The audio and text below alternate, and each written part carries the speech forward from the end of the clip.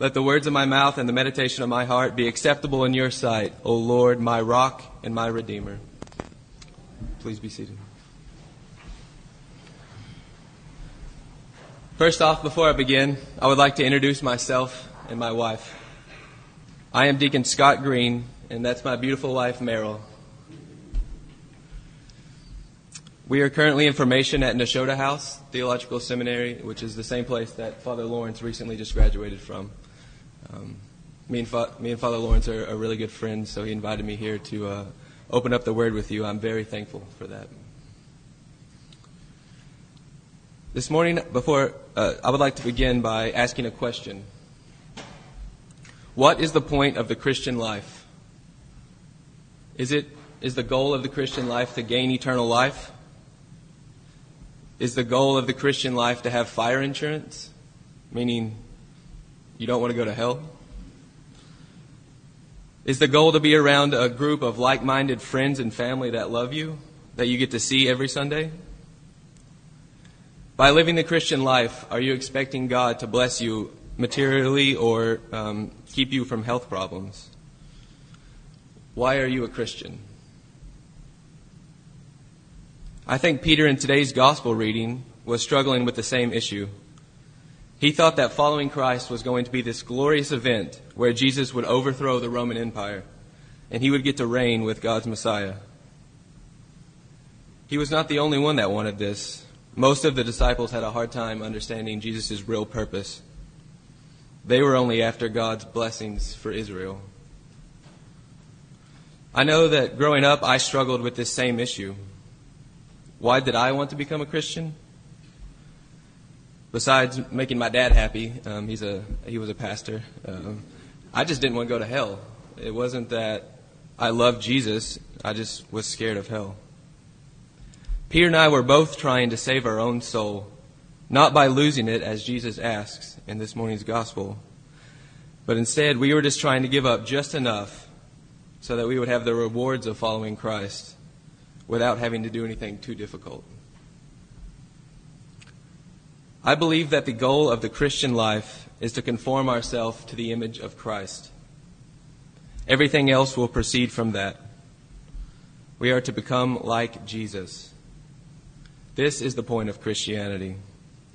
By definition, the word Christian means one who is like Christ.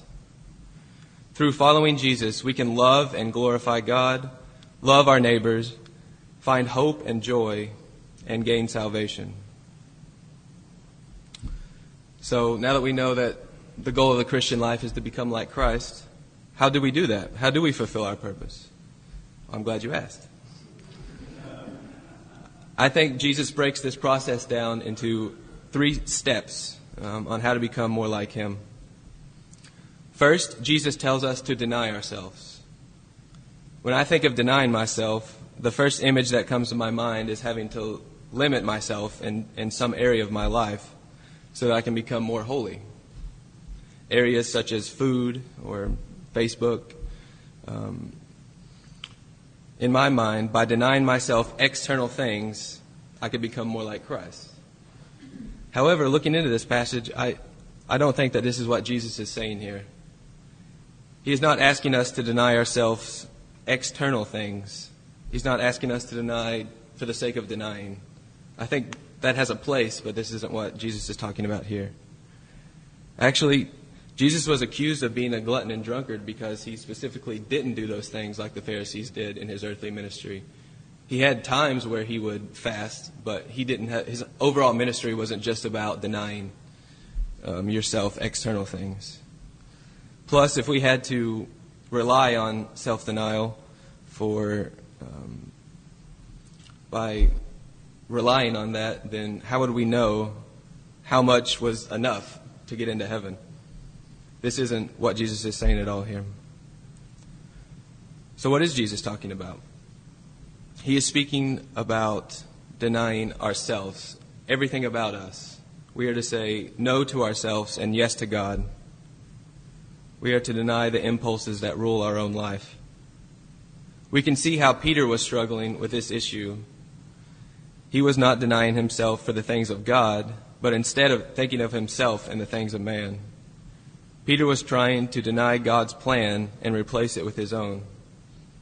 Peter needed to turn the will of his life over to God's hands. We need to admit that we have made a mess of life and are trying to by running things on our own. We have to empty ourselves of our imposed self-worth and let Jesus fill us with actual worth from our Creator, who knows our worth a lot better than us. We want Jesus to take over our lives. We have to deny ourselves completely. And by doing this, we can move on to the next step, which is to take up our cross.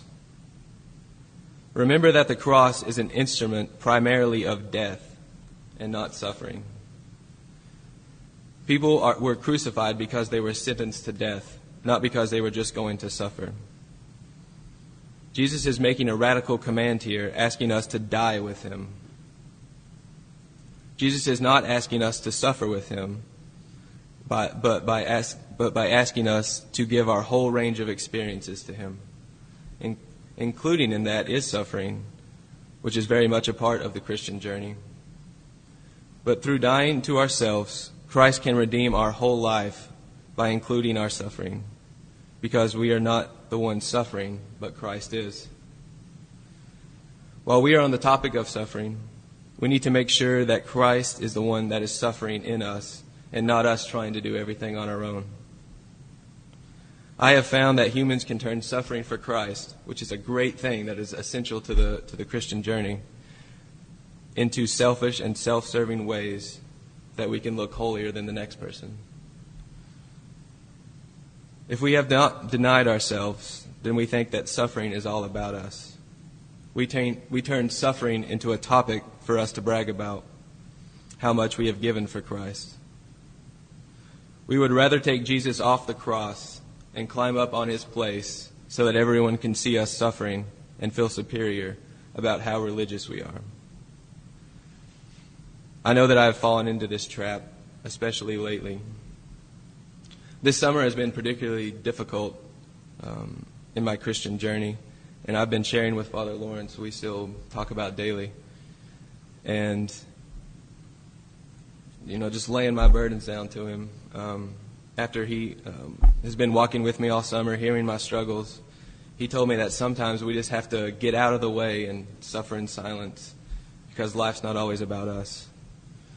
I realized that I was turning my sufferings into a spectacle about me.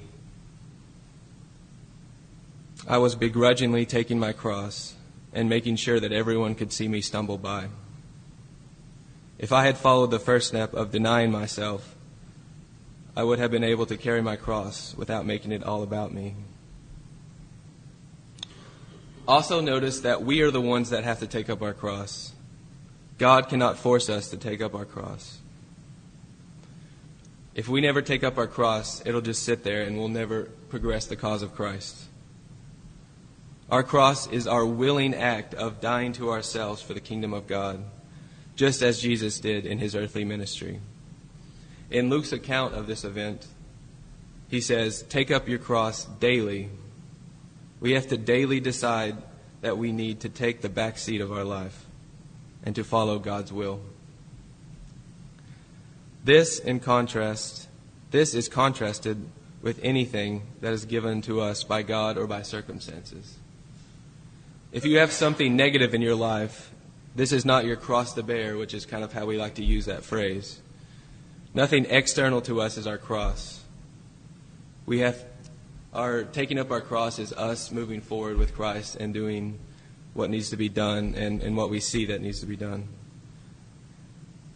Most likely, most people have thorns in the flesh, which Paul says, and this is something different than the willful giving up of ourselves that carrying our cross implies. Lastly, the final command is then to simply follow Jesus. The only problem is that following Jesus is not that simple. So far, we have denied our right to lead our own life, and we have picked up our cross and chosen to die to Christ. Now, all that's left is to actually follow him, to actually live like Christ did, to take the first step to live like Christ. I believe that our readings in Romans 12 this morning gives a very detailed way to live like Christ. We are told to let love be genuine, to hate what is evil, outdo one another in showing honor, bless and do not curse. So pretty much to sum up, live like Jesus did while he was on earth. Through following these commands, by realizing that our life isn't about us, by actually dying to ourselves and allowing Christ and following Christ, we are giving up our life to Christ. Paradoxically, by giving up our life, we are actually gaining true life. We are trading up, so to speak. Not only can we have a fuller life here on earth by following Christ and giving up control to our Creator, we can also be with Him forever in the life to come. This is very encouraging. We can give our whole life over to Christ and not have to worry, because He will not only give us a fulfilling life in this world, but also in the life to come. I would like to close with a quote from Jim Elliot, a missionary martyr in the 20th century. And it goes like this: "He is no fool who gives what he cannot keep to gain what he cannot lose."